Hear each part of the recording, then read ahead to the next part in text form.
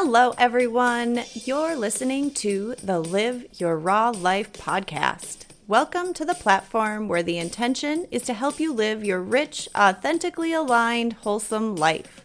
I'm your host, Rachel Ann Watkins. Together, let's raise our vibrations and awareness in order for you to live the raw life that was meant for you.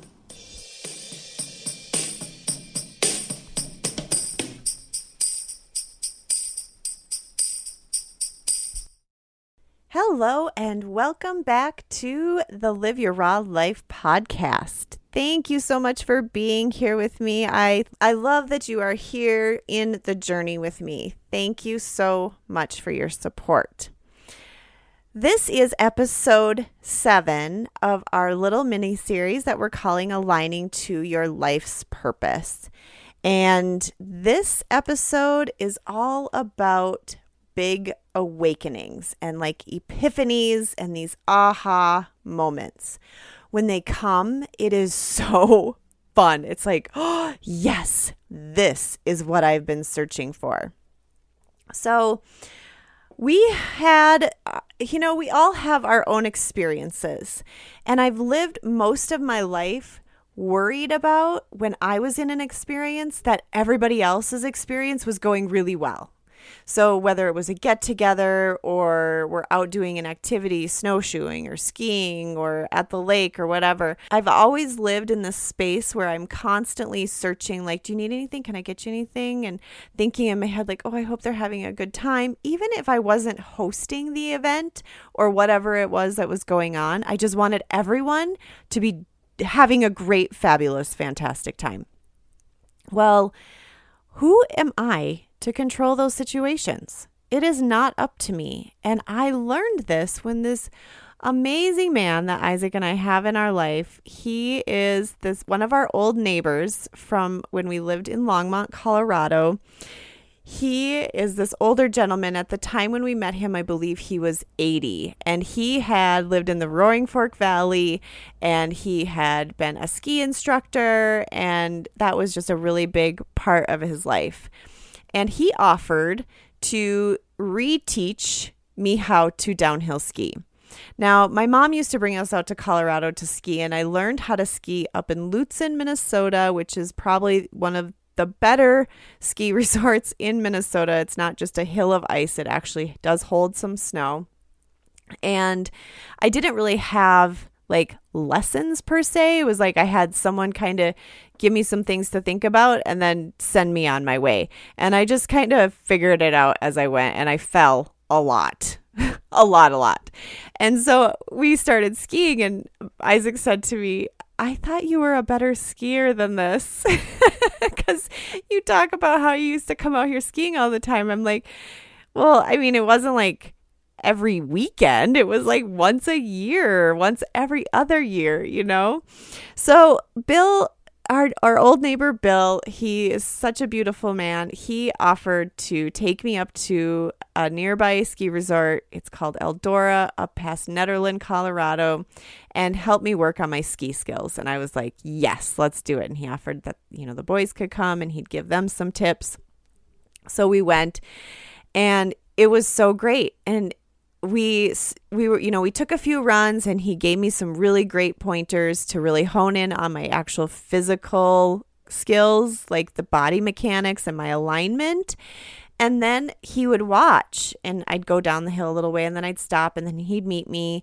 And I remember him saying to me, and this was the most powerful part of my whole ski lesson, because not only is this advice tied to skiing or whatever sport or activity you're doing, but it can actually be applied to everything in your life, which I had that realization a few weeks ago when I was with some friends on a mountain biking weekend, that he said, you look a little tense. What are you thinking about?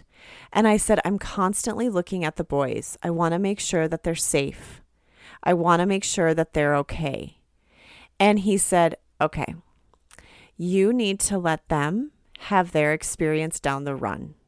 You need to just think in your head that there, you guys are going to go down the same run together, because at the time the kids were pretty little. We didn't let them go off on their own. We all stayed together. So you're going to go down the same run, and you're going to meet them at the bottom. Always. One way or another, you're going to meet them at the bottom. But let them have their experience, and you have your own. Mind blown. I was like, wait, what? I can just have my own experience? I can actually do this one thing, and it can just be my thing, even though we're doing it together. It was like this concept never crossed my mind.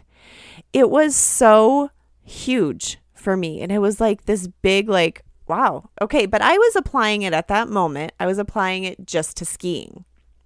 So I was like, yeah, okay. And I took that with me. And now every time we go skiing, when we're together, I let them have their experience. If they're going to crash, they're going to crash. If I'm going to crash, I'm going to crash. If we're going to make it down safely, we're going to hit a jump, or what, we're going to go nice and slow, or we're going to go super fast. It doesn't matter. We're all going to get to the bottom one way or another.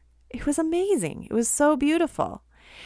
And I wished that I would have had this advice come into my life a little bit earlier, but it did come actually at the perfect time, because then I was able to kind of go back and reflect on some things, and it made me realize I was living in this story of I needed to take care of everyone. And I've grown up as like this peacekeeper, right? Like the oldest child, as the oldest child, I wanted to make sure everybody was okay and all things were well, and nobody was sad or nobody was hurt, and everyone was taken care of.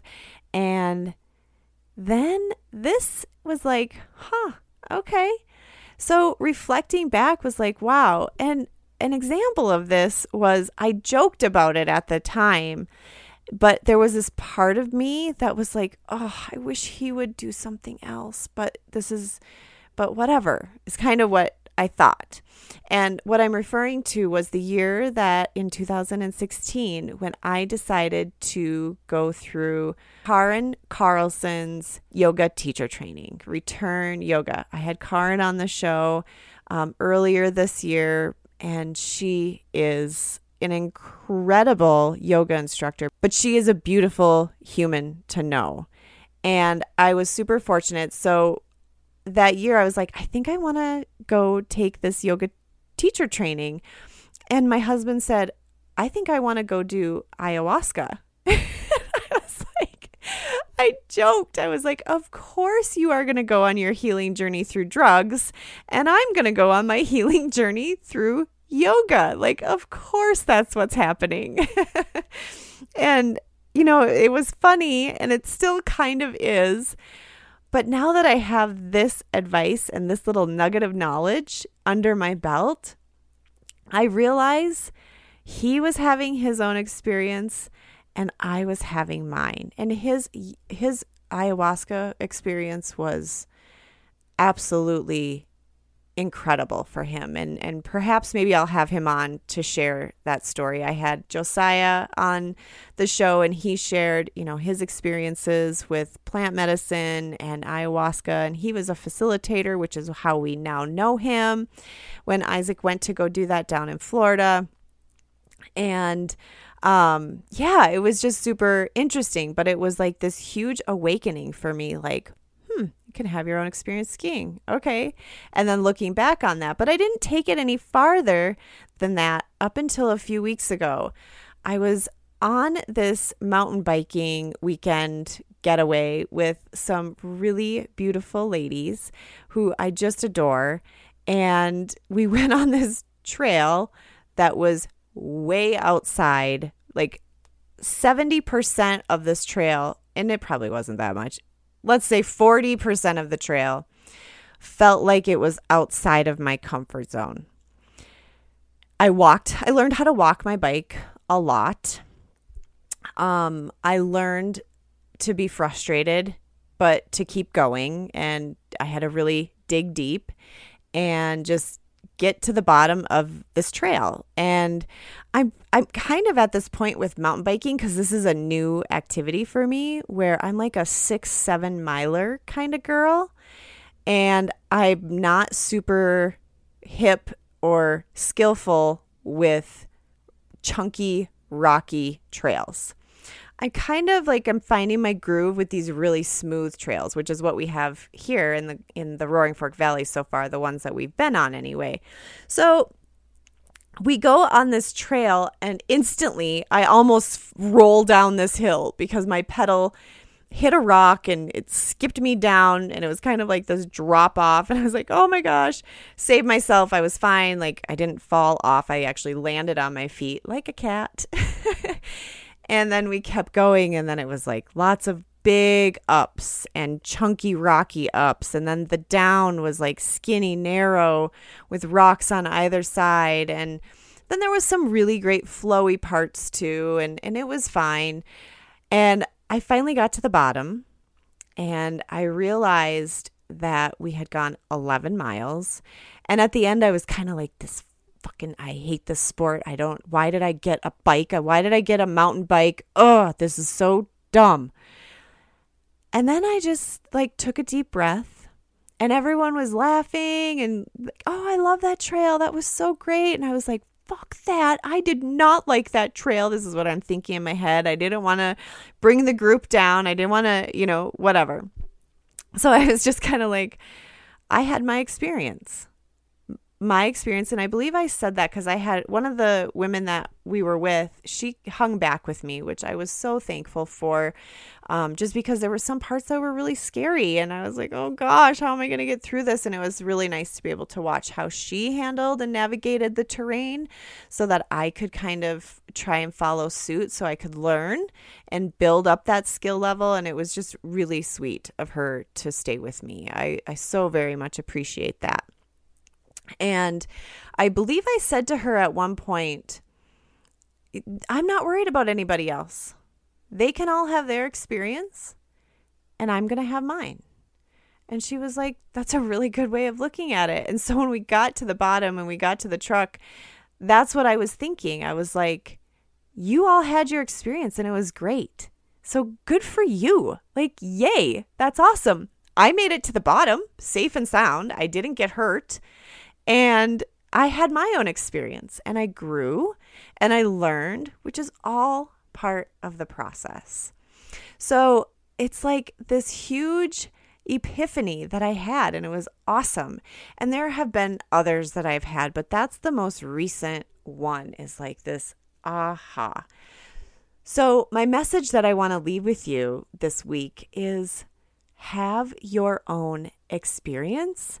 And start getting comfortable. If you're not already there, start getting comfortable with letting everybody else have their own experience, because you are not in charge of anybody else's happiness, only yourself, which is huge. So create your happy.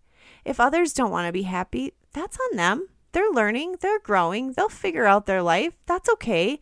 But you worry about your experience and make it the best that it can be for you, which isn't a selfish thing to do. It is part of self-care. And if others are not on board with that, then maybe go back to last week's episode and consider the relationship and if it's serving you in a positive or negative way. I hope you have wonderful experiences this week. Thank you for tuning in to the podcast today. Thank you for your time, your energy, and your presence. I am grateful for your motivation to improve your quality of life. Heal yourself, heal the world. It's always an adventure. Adventure awaits. If something in this episode resonated with you, please subscribe to the Live Your Raw Life podcast. And if you'd be so kind, leave some kind words, a 5-star review, wherever you get your podcasts. That allows the show to be opened up to a wider range of listeners. Your support is greatly appreciated. If you'd like to support the podcast in another way, you can go to patreon.com/LiveYourRawLife live-your-raw-life and become a friend of the podcast for just $3 a month.